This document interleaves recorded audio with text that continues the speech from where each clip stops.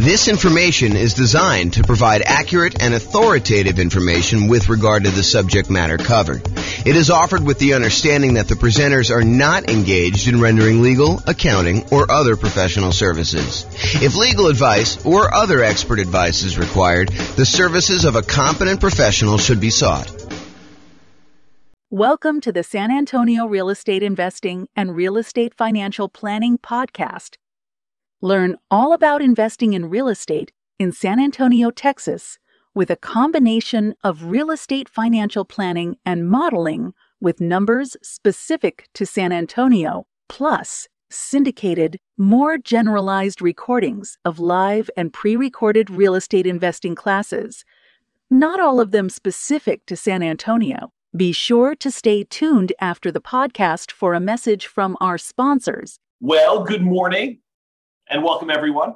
I am James Orr, and this is the first live webinar I think I've done in a little bit of time, and it's the first morning webinar I've done in probably forever. Oh man, it seems like craziness. I'm going to post into the chat window the link to download the handout for those that are just coming in. That is a reward for showing up on time. I just decided that that's how I was going to do it. So those that arrived for the start time, you guys get the download. Everyone else, I'll put it in the show notes or something like that. You guys can access it later. I plan on publishing this in the podcast, so today we're going to go over our FHA loans for suckers. Oh man, I don't know why I did that maniacal laugh, but that's what it is there. So here's the background. So FHA loans are a, Federal Housing Administration loan. You can get the loan with 3.5% down, usually for owner-occupant. I'll talk a little bit about some of the variations on that. But they kind of get a little bit of a bad reputation. So whenever you get an FHA loan, whenever you put less than 20% down, there is a thing called private mortgage insurance. And I'll go over a little bit more about private mortgage insurance here in the next slide. But FHA loans, their equivalent of private mortgage insurance, it's like a slightly different name. It's called mortgage insurance premiums. And it's usually higher than what you can get when you do conventional loans. So it's a little bit more expensive loan in that the insurance premiums on it, in case you default, are a little bit higher. And the other crazy thing about FHA loans is that their private mortgage insurance, their mortgage insurance premium never goes away. Unlike a conventional loan where when you pay down the loan below 80% or 78%, depending on what the lender tells you and what their actual policy is. But once you pay down a loan past a certain amount with the conventional loan, usually about 80%, then usually the private mortgage insurance premium, the amount you're paying monthly as an insurance premium, goes away. However, with FHA loans, they do not go away. The only way to get rid of that PMI, the mortgage insurance premium or whatever it is you got to either sell the property or you got to refinance the property into a different loan to get rid of the PMI and get rid of that large extra monthly payment that you're making in order to get the loan. And as if that wasn't bad enough, mortgage interest rates can be higher for FHA loans than they can be for like jumbo loans or VA loans, the loans you can get as a veteran. And as if that wasn't bad enough, there are lower down payment programs than the 3.5% down. Like you can get a conventional 3% down payment loan or a VA loan with nothing down or a USDA loan with nothing down. So those are just a couple examples of the loan programs you can get with nothing down or low down that's lower than 3.5%. So it's not like this is the ultimate low down payment solution and you got to deal with all this extra nonsense in order to be able to get it. There are programs that have lower down payments that you can still get. So the question that becomes, are FHA loans for suckers? Well, not so fast. Let's take a look at these issues a little bit closer and some of the benefits of getting FHA loans and see if this really is an option for you if you're still getting a loan, kind of do that.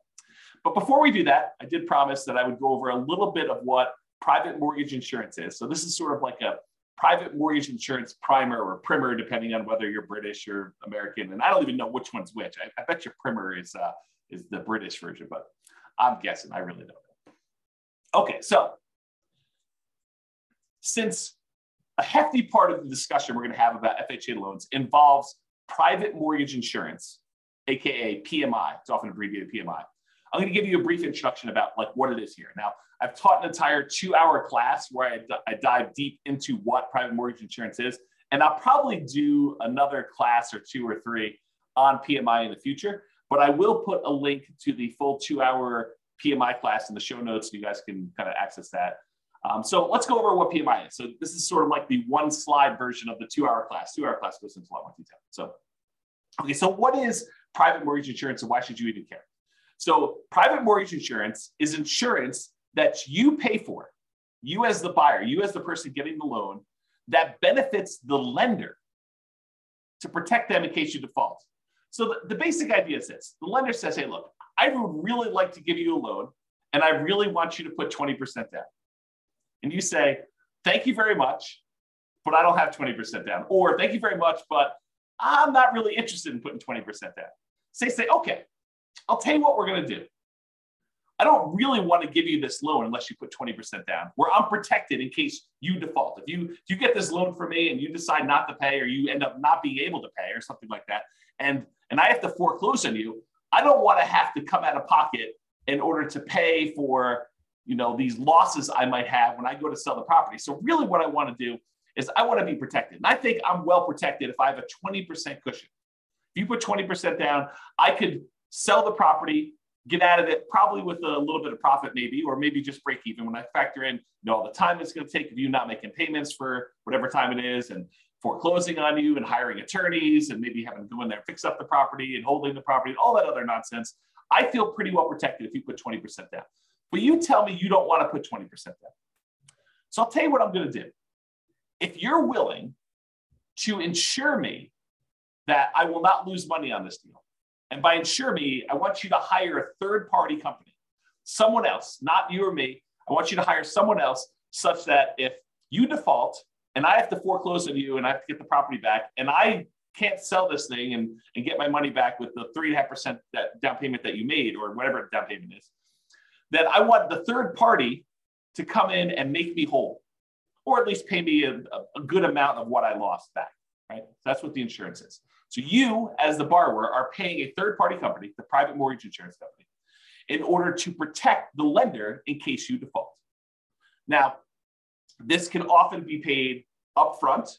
You could say, and Mr. Insurance Provider, I want to pay you $5,000, and the $5,000 is a one-time premium that if I default during the entire life of the loan, you will make the lender whole, or up to a certain point. They'll help recover some of the losses. Or Mr. Insurance Company, I want to pay you monthly until maybe some point in the future where there's enough equity where there's no reason to pay you anymore. So maybe it's a monthly payment for, 5 years, 10 years, however long it takes you to get below 80% loan to value or 78% loan to value or something like that. Or it could be both. You could pay an upfront fee and you could pay a monthly fee.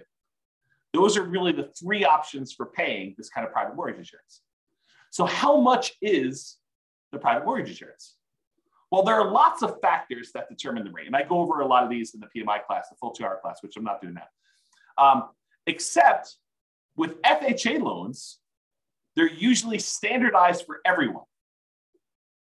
So there's no if you have better credit, you get a lower rate, or if you have 2 people on the loan, you get a better rate. Those are some examples of how they vary. But with FHA loans, it doesn't matter. They're usually standardized for everyone, but can vary depending on the term of the loan you choose and the amount you put down. So the PMI, the equivalent of PMI, it's actually mortgage insurance premium, MIP. So if I say PMI and I'm talking about the FHA loan, it really is MIP, but they're the same mechanically. They work the same there. So with this FHA loan, it can vary depending on the term of the loan. If you do a 30-year loan versus a 15-year loan, for example, and the amount you put down. So 3.5% is the minimum you can typically put down with FHA, excluding this whole down payment assistance thing, which is often coupled in with FHA. But typically the FHA loan is 3.5% down. So that's the minimum. You can put 3.6% down, you put 5% down, you put 10% down, you put 15% down, you put 25% down with an FHA loan. So you don't have to put 3.5% down. But if you choose to put 3.5% down, then it has one type of insurance premium. If you choose to put 15% down, it's a very different insurance premium. Okay, so they can vary. but it doesn't vary based on like your credit score or anything like that with FHA. So when do you typically need to pay it? Well, as I talked about earlier, it's less when you have less than 20% down is typically when the lender says to you, hey, I would really like to make you a loan, but I require that you put 20% down. If you don't put 20% down, then I want you to get this third party involved, this insurance company that will protect me, and you're going to pay for it because I really want 20% down, but you're telling me I don't want to put 20% down. So you say, okay, you have to pay for this insurance premium to protect me in case you default. And there are some exceptions to when you typically need to pay private mortgage insurance in general, not specific to FHA. One exception is the VA loan. So the VA loan is a loan for veterans. If you are a veteran, we just had Veterans Day. I think it was that Friday. That's last week, right? I think it was last week. Someone let me know in the chat. That'd be awesome. Or maybe I'm losing my mind, but I thought it was Veterans Day last week. So anyway, if you're a veteran, thank you for your service. And you get to do a nothing down loan program that does not require PMI. But it sort of does require PMI because there's what's called an upfront funding fee that is charged by the Veterans Administrator. Yeah, November 11th was VA. So thank you, Joanne. So the upfront funding fee that is required for a VA loan does essentially the same thing that PMI does. It is a fee that the VA charges in order to kind of administer the program and to guarantee the loan for the lenders making the loan. And if there's a loss, then VA comes in and kind of makes the lender whole.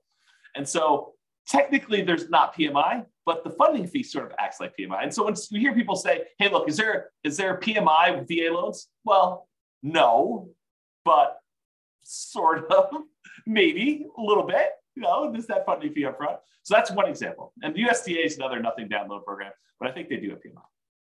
You should check with your lender for that. All right, so we talked about these three ways that you can sort of pay for it upfront, monthly, or both. Now there are three choices as to how to pay it. So you can do it monthly. You can go to the insurance company and say, look, I want to pay you a certain fee monthly in order to have this insurance that protects the lender in case I default. Or you could go and say, I want to pay this one-time upfront fee. But there's this third option, which is lender paid PMI. Well, how does that work? Lender paid PMI. It's not like you're going to go and pay monthly. It's not like you're going to go and pay this big upfront fee. What you do is you go to the lender and you say, look, normally you would offer me a loan at 7%. 7%. 7%. That's crazy. It still shocks me to say. 7%. So you're going to go and get a loan for 7%. If I wanted to pay you extra money, I could buy down my interest rate, right? Like I can go and say, here, how about an extra $5,000 and you give me a loan at 6.875? Lender says, sure, I'll do that for a certain amount of money. And it varies depending on the loan program and the time and all that other stuff. So I give you a certain amount of money. And now the lender voluntarily says, instead of giving you 7%, I will give you 6.875% if you give me whatever it is, $5,000. Lender says, I will do that. And so you say to the lender, well, how about we do it the other way? How about instead of me coming to the closing with some of these extra closing costs and everything, how about you cover the closing costs or you give me a little bit of money to cover the closing costs and I will voluntarily take 7.125, a slightly higher interest rate. So instead of buying down the rate, you say to the lender, I will actually voluntarily pay a little bit more to get a higher rate and you cover some of my closing costs. You give me like a credit, is the way to think about it. Well, if you think about that, if the lender gives you a credit, if you're willing to take a higher interest rate, couldn't you tell the lender, hey, listen, I'll take a higher interest rate if you pay this third-party private mortgage insurance person this fee in order to do the loan? And the lender says, yeah, that'll work for me. So I'll tell you what, normally it'd be 7%, that's just arbitrary number, 7% for the loan. But if you pay 7.25%, I will go ahead and give you a credit big enough to be able to pay this lender paid, this upfront mortgage insurance, and we'll call it lender paid PMI. Now, I don't know if the lenders would describe it as this, but mechanically, that's pretty much what's going on, right? I mean, you're basically voluntarily taking a higher interest rate, and they're getting a credit back, and the lenders basically saying, okay, we'll use that to cover PMI. So we call that lender paid PMI. So you can either do it monthly, directly to the PMI provider, the PMI private mortgage insurance company, or you could do it one-time lump sum upfront fee, or you could do this lender paid PMI, which is sort of like the lender saying, okay, I'll take this thing and I'll do that. Now, in the PMI class, I go through like, pros and cons of each. And in fact, I probably should do a full new class on that. Like, what's the pros and cons of doing one versus the other? But this is sort of a class on FHA loans specifically, and we're not going to go into that. But I should do that class. Note to self. Okay, so what's wacky about the FHA loan? We kind of talked about this in general. But for FHA loans, there is both a one-time upfront payment, and in addition, there is an ongoing monthly premium payment. Whoa. So if I go get like a conventional loan, it's usually like one or the other. And by the way, there's probably some insurance company out there that will take a slightly lower upfront with a slightly lower monthly and do like a hybrid approach. It's possible that those exist. I don't know. I'm not like an expert at PMI, right? It's not like I'm the lenders or the insurance companies doing this. But there probably are some that do that. But with FHA, it's required. You have to do the upfront payment, which they call upfront mortgage insurance premium.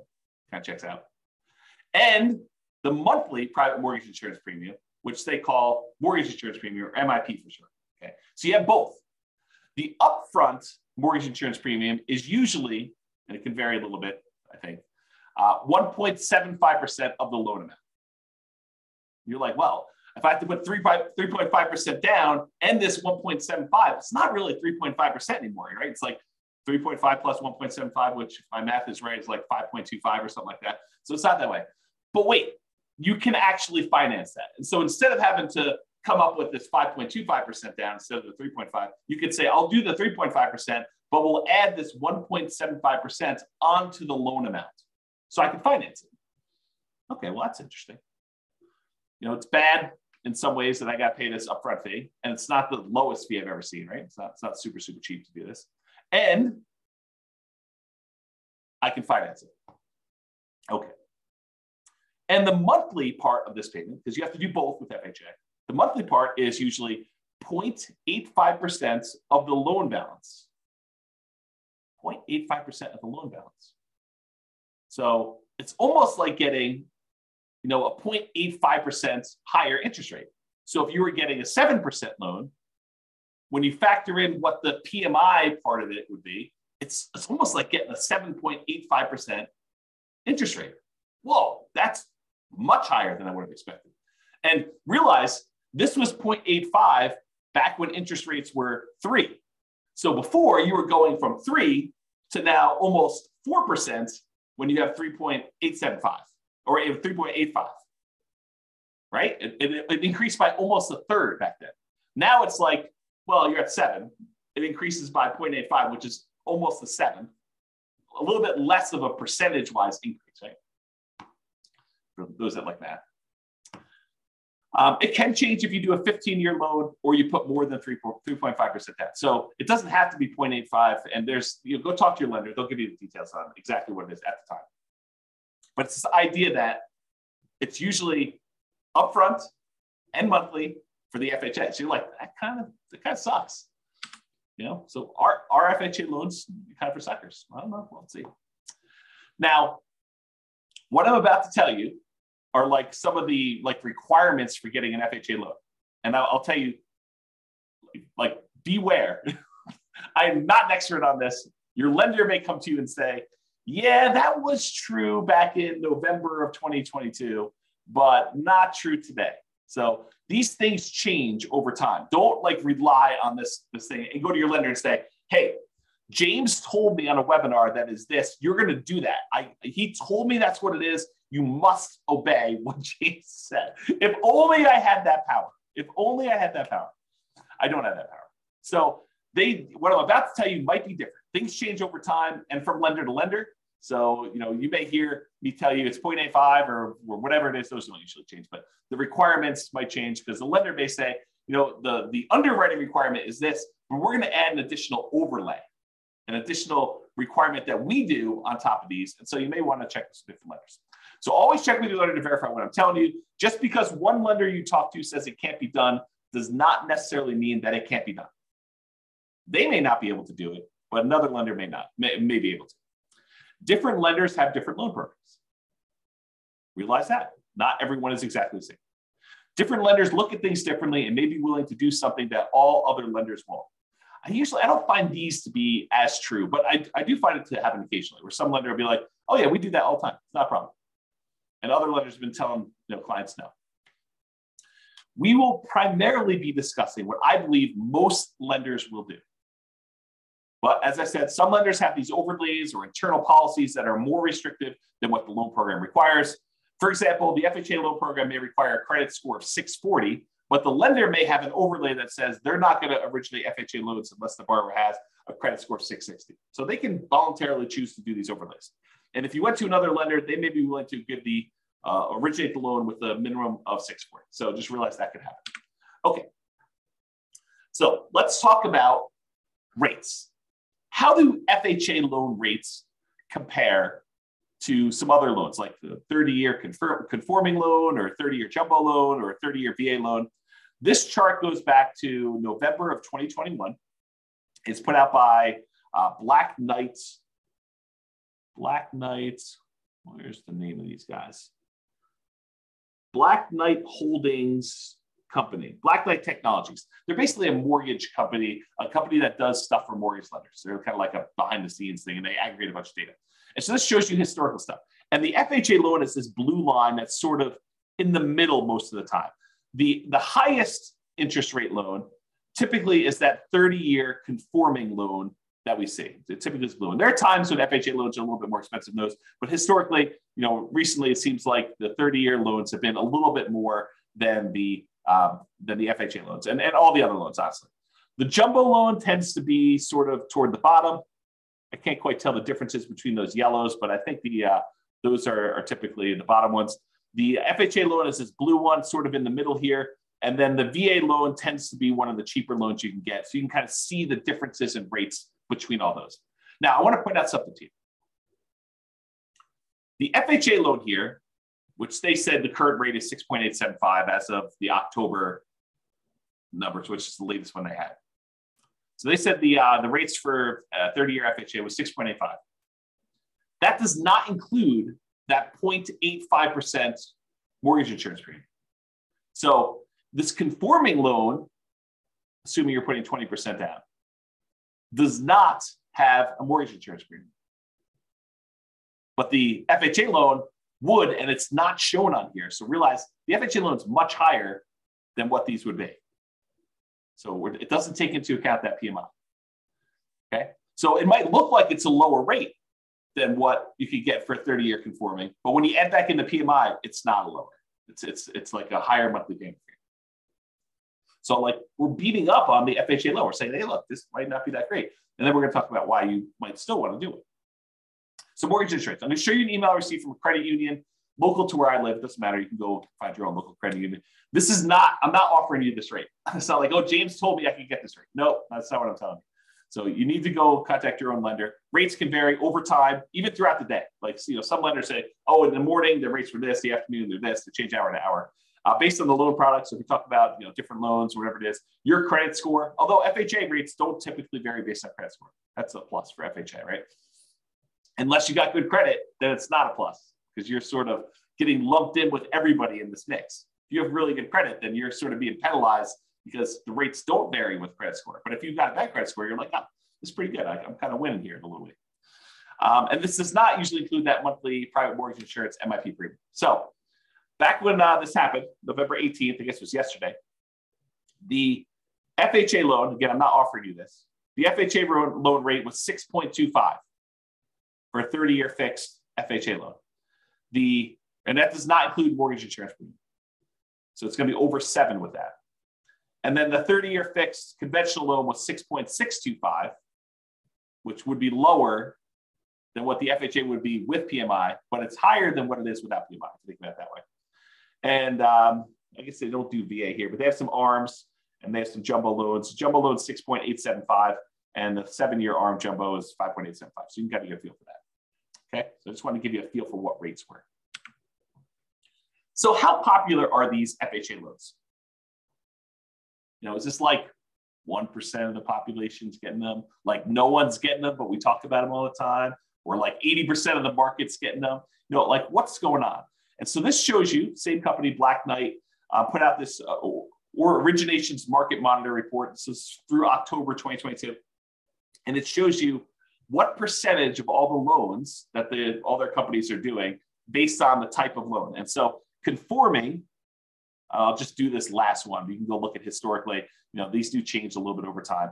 But historically, conforming right now is about 56.4%. So a little bit more than half of the loans are conforming loans, conventional type financing. 15.8% are non-conforming loans. 17% are FHA. So not quite a fifth, but a decent amount, like a significant enough amount that you could say, hey, this is pretty significant stuff. Only 10% of the loans right now are VA loans, and only 0.8%, less than 1% of loans are USDA. And the benefit of the USDA loan, it's another nothing down loan program.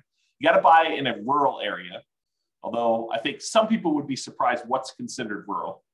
And you can look up if your area is rural on the USDA website. Just look up a USDA eligibility map, and it will allow you to type in addresses and find out if that property qualifies for USDA loans. And there's some income limitations. You can't make too much, can't make too little. The VA loan's a nothing down loan program, and you have to be a veteran. So if you're not a veteran, you can't get that nothing down loan program, but you can get a nothing down loan program with the USDA. Otherwise, you're probably looking at either 3% conventional, 3.5% FHA, 5% conventional or more, type of thing. So USDA, very, very small percentage of the loans, less than 1%. VA is 10%. FHA, now 17, a little less than a fifth, all those loans there. So you get a feel for how big of a deal these are. One of the advantages, though, of these FHA loans is they are easier to qualify for. So conventional loans, the minimum down payment for the conventional loans as of right now, and these loan programs can change, but right now, 3% conventional loan. FHA is 3.5%. So more down payment for FHA than conventional. The minimum credit score to get a conventional loan is 620. With FHA, the minimum is 580, but you got to have all the stars aligned and have a whole bunch of extra things in order to get that 580 credit score, right? Everything's got to be perfect. Otherwise, you're probably looking at 640 for the FHA. And that is a much more lenient credit score for getting the FHA. In fact, FHA tends to be the go-to loan if you've had some credit blemishes or issues in the past. If you had a bankruptcy, that's fine. If it was more than 2 years ago, you can still get an FHA loan, as long as your credit score's gone up, right? You got to be working on stuff once you've had that bankruptcy. You had a foreclosure, no problem. FHA loans will still do those after 3 years. Conventional, a little longer. Okay. Can the co-borrower, if you want to get a co-borrower to help you qualify for the loan, must they be related? With conventional loans, they do not need to be related.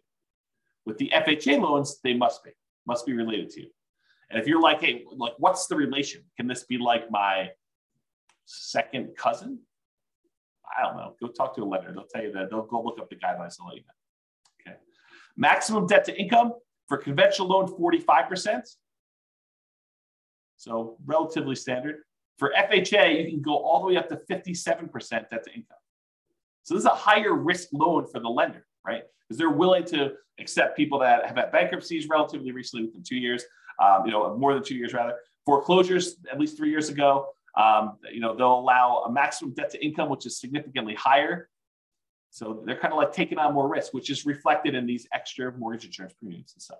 And then the single family home max loan limit, you can kind of read what those are. Those do change over time, so I'm just not going to read them out loud.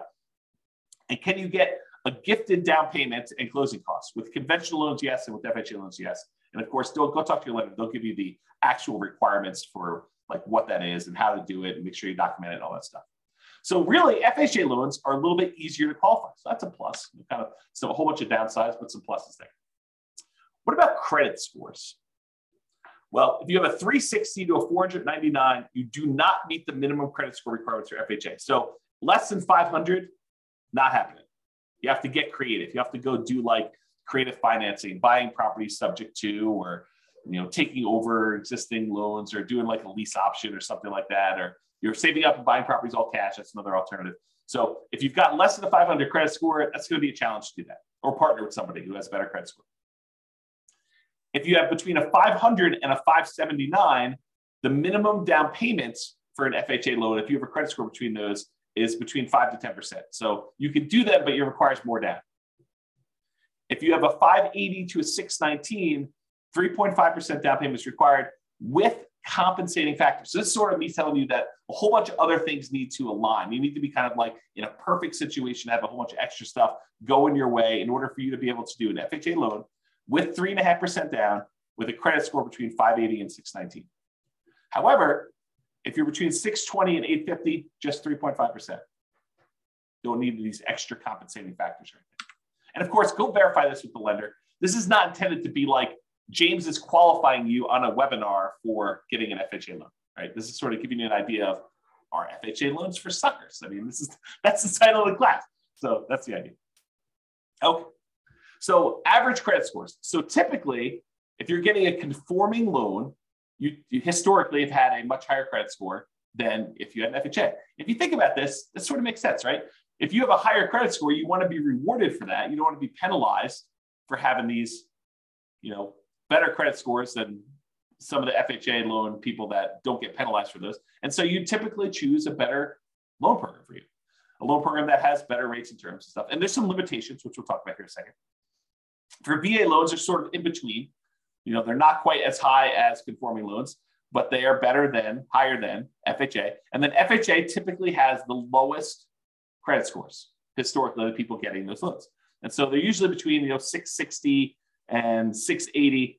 We've been trending down a little bit, as we kind of move through time. And this is going all the way back to November of 2019. Okay. All right.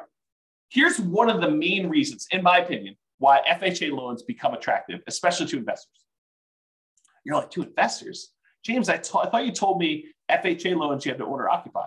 Or maybe I didn't tell you that. But you do. You can't use an FHA loan. You can't put 3.5% down and buy a property and not move in. But wait, you just said these would be good for investors. You're confusing me, James. What? I'm confusing myself. Oh my gosh. You're confusing me, James. You said you have to own or occupy, but how are they good for investors? Oh, this is pretty interesting things. So FHA loans are one of the loan programs that you could do with low down payment and buy multifamily properties. So you could buy a duplex, 2-unit property, a triplex, 3-unit property, or fourplex, 4-unit property with FHA loans with 3.5% down. So you can go buy a duplex, got to move into one of the units. That's the requirement. But you can go get an FHA loan, put 3.5% down, move into a duplex, move into a triplex, got to move into one of the 3 units for the triplex or one of the units for a fourplex. Okay. So that becomes super interesting because you can't do these 3% down conventional loans or 5% down conventional loans and buy a duplex, triplex, or fourplex. You can only buy single family homes with this. And if you're going to do a non-owner occupant, if you're going to buy it as an investment property, you most of the time need to do at least, well, there's some exceptions, but usually 20% down. There are some exceptional loans where you can do 15% down to buy a non-owner occupant investment property. But you got some PMI and the rates are higher and some stuff like that. So one of the advantages of using FHA loans is you can buy duplexes, triplexes, or fourplexes in addition to single family homes. So it doesn't have to be duplex, triplex, fourplex. You can do single family homes, and then you can also buy duplexes, triplexes, or fourplexes, which is similar, by the way, to VA loans. VA loans, you can also buy a single family home, condo, townhome, detached house. Plus, with a VA loan, you could also, with nothing down, buy a duplex, a triplex, or a fourplex. Again, for the VA loan, though, you have to be a veteran. FHA, you do not. So with FHA loans, you don't have to be a veteran. You have 3.5% down. You have those credit score and the other qualifications. You could do these types of loans. And you could use the income from these properties to help qualify you for the purchase. With some exceptions. So talk to your lender.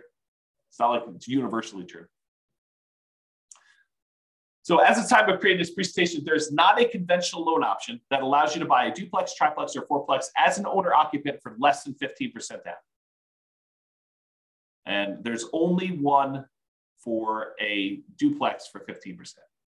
So if you have 15%, you can buy a duplex and owner-occupy one of the units.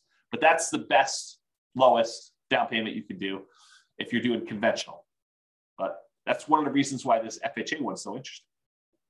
So to buy a triplex or a fourplex as an owner-occupant, where you move into one of the units with conventional financing, you're looking at 20% down payment.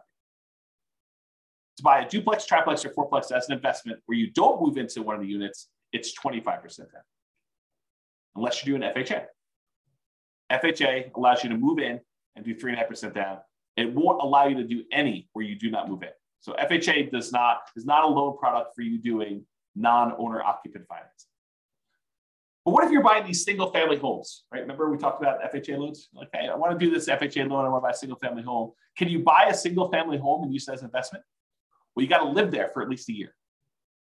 And this becomes that nomad strategy where you buy a property, you move in, you get owner occupant financing, you get owner occupant down payments, you move in, you live there for a year. Then after a year, you can move out, keep that past property as a rental, convert it to a rental property, and buy your next property. Then you can repeat this process. You could buy another property to move into, live there for a year, and then convert it to a rental. So you could, let's say you had 20% down. You could buy 4 properties with 5% down by doing this each one for a year over 4 years. Right? Put 5% down, move in, live there for a year, convert that one to a rental, buy the next one 5% down, live there for a year, convert it to a rental. So over the course of 4 years, you could then buy 4 properties. Let's do that. All right. I've digressed enough. So being able to buy a duplex, triplex, or fourplex as an owner occupant with as little as 3.5%, that's amazing. So maybe not so much the loan for suckers, right? It does have some funky stuff, higher PMI, a little higher down payment than some other loans you can get. But, it does allow you this kind of magical thing with these multifamily properties. Maybe it's not a sucker's loan. Interesting, right? However, PMI lasts forever. If you get that conventional loan, not an FHA loan, the conventional loans, and you put less than 20% down, you'd be required to pay that private mortgage insurance until you got 20% equity. You contact the lender, you ask them to drop it off. A lot of times they'll do that. Sometimes you have to pay for an appraisal. However, that's not the case with FHA loans. If you're doing an FHA loan, 3.5% down, the monthly mortgage insurance premium, MIP, never goes away. Even when you pay down the loan, you're about to make your last payment. You owe $2,000 left on the loan. That's the end of it. You have like 99% equity. You're still making a mortgage insurance premium at that point, protecting the lender in case you default. You'd be silly to default. You own whatever it is, $400,000 property. You owe $2,000 on it. Are you going to default? Man, I hope not. I hope you would do whatever you could in order to get that $2,000 to save yourself from losing that property to foreclosure. But you're still paying a mortgage insurance premium to protect the lender if you don't do that. So Joanne's got a question. She says, I'd like to ask a question if I may. We'll see how it goes. And by the way, this is dangerous because I read the questions out loud before I tell you if I can even answer it. If I have a conventional loan, will the bank let me know that I don't have to pay PMI anymore once I meet the requirements when the PMI goes away? No. You're going to have to figure that out on your own and contact your lender and say, hey, look, I think I've got more than 20% equity and do that. The only time PMI would drop off automatically is when you paid down enough on the loan from the original loan balance and the original property value that it would be 20% equity. So they do a calculation. They say, look, when you got this property, it was whatever it's $400,000, and you had 10% of equity in the property. They will do a calculation when you get your loan. They'll say, okay, based on just making regular mortgage payments for the next X number of years, when will you have 22% of equity? And they'll say, okay, at that point, we're going to automatically drop PMI off. But a lot of times, property values have gone up while you've owned the property and you paid down a little bit. And so you've created 20% of equity. And at that point, with some lenders, most lenders, you can contact them and say, look, I think I have more than 20% of equity. I'd like to have PMI removed.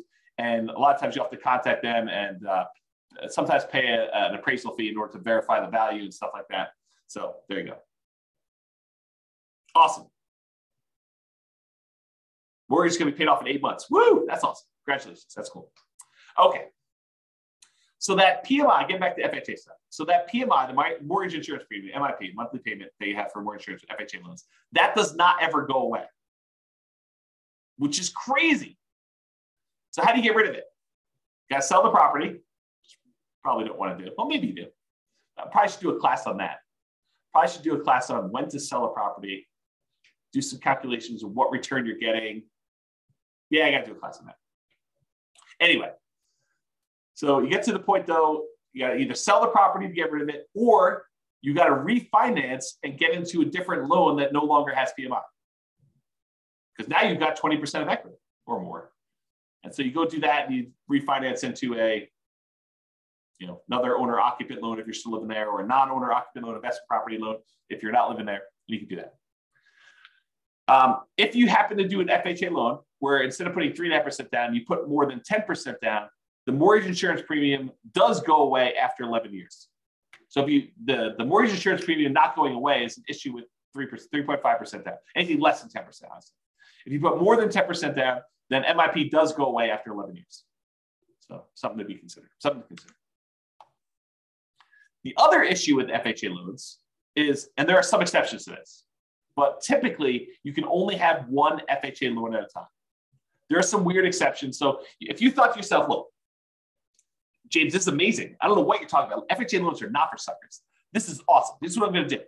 I'm going to do a 3.5% down fourplex, live there for a year, move out of the one unit, go buy another 3.5% down fourplex, live there for a year, and I'm going to do this 10 times. And I'm going to have 40 doors after 10 years.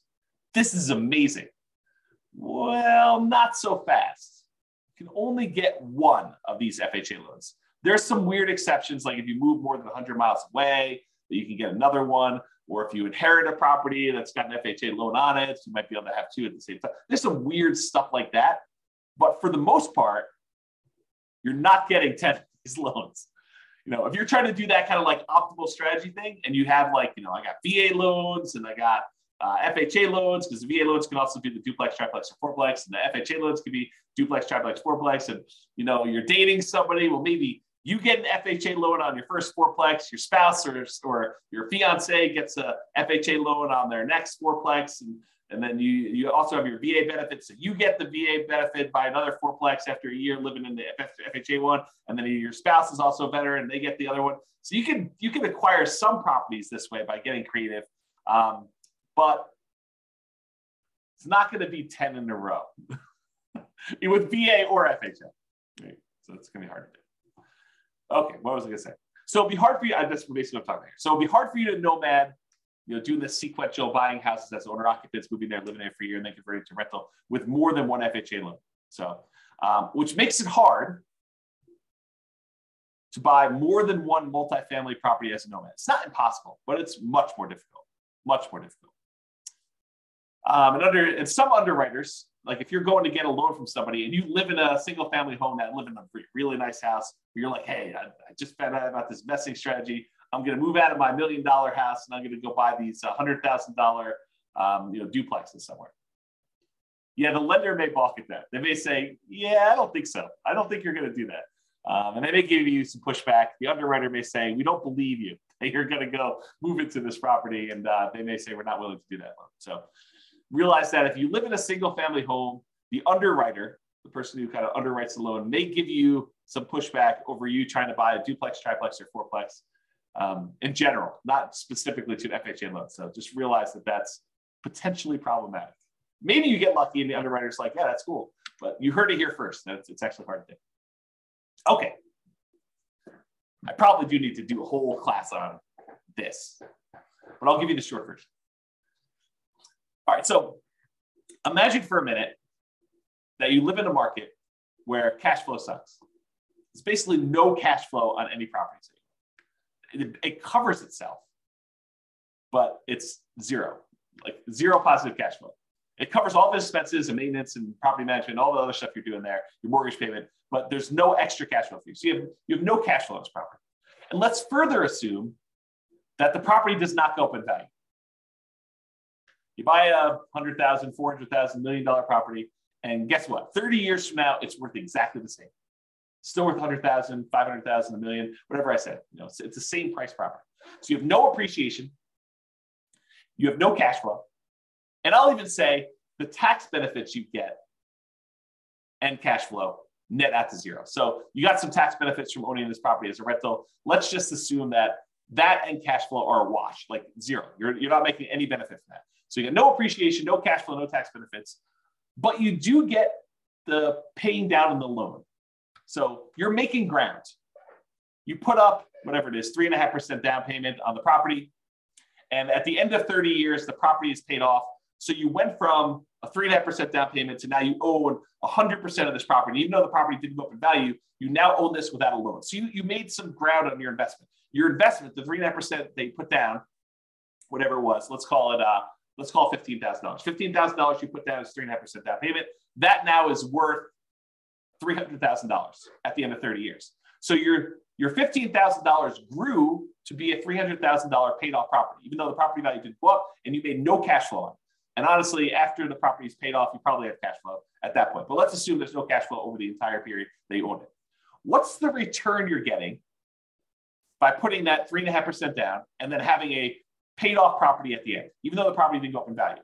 Well, it turns out that return is 11.823%. So you got an 11.823% return, compounding annual growth return on your money for that entire 30-year period. Well, that's interesting. What kind of returns might you get in the stock market? I don't know.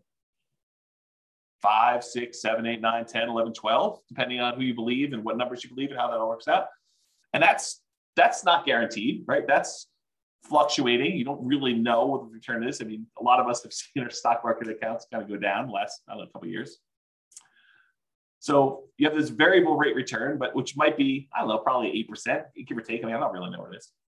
But now I tell you, look, you put 3.5% down this loan, and I'm assuming property values don't go up at all. You got no cash flow. You got no tax benefits. This is just paying down the debt on the property. You get 11.8% return by getting this FHA loan. Well, that doesn't seem like a sucker's deal. You're getting 11, almost 12% return on your money by doing this FHA loan, by having a paid off property. Well, that's pretty cool. What if you put 5% down? You did a conventional loan. You know, you put 5% of the property value down, and at the end of 30 years, you have a paid off property. That's 10.5% return. So FHA loan, because you put less down and you still have the same paid off property at the end, the same value of the property at the end, that's paid off. It's a little bit better return. So 10.5% if you put 5% down. If you put 20% down, it's only a 5.511% return, about 5.5%. If you put 25% down, it's about 4.7. So the more you put down, the lower your return is on that down payment as it grows to a paid off property. So an FHA loan with a relatively low amount down is 11.8%. When did an 11.8% return on your money become a bad deal? When did that happen? I didn't get the memo. If you only put 3% down, you got a conventional loan with 3% down, that's 12.399. So if you really factor in that you probably have some appreciation, property values probably went up over 30 years. It's my guess. It could be that you don't have property values go up, but they probably did. And you probably had some tax benefits for 27.5 years. If you're renting out the property, you get that depreciation benefit. And you probably had a little bit of cash flow. I mean, maybe not up front, maybe it's negative up front, but over time as rents sort of creep up and your mortgage payment's fixed and your rents kind of creep up a little bit, maybe you go from having negative cash flow, depending on your market, to maybe you have some positive cash flow. And as it gets further and further out, maybe you have more and more positive cash flow. So maybe you do have some cash flow, but as a baseline, get that 11.8% return. Not bad, right? Not a bad thing at all. So in conclusion, that's where I wrap things up. Here are some of the downsides to doing FHA loans. They have higher private mortgage insurance. It's typically higher than what you can get if you got conventional loans.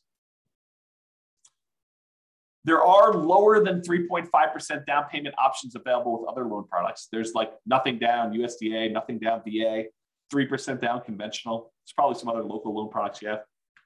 So there are lower down payment products available. So it's not the lowest down payment loan product. They have both the upfront mortgage insurance premium and that ongoing monthly mortgage insurance premium. And you don't get any benefit for having higher credit scores that will lower your PMI. So in those ways, it's kind of sucky, right? I mean, you got upfront, you got monthly, and it doesn't go away.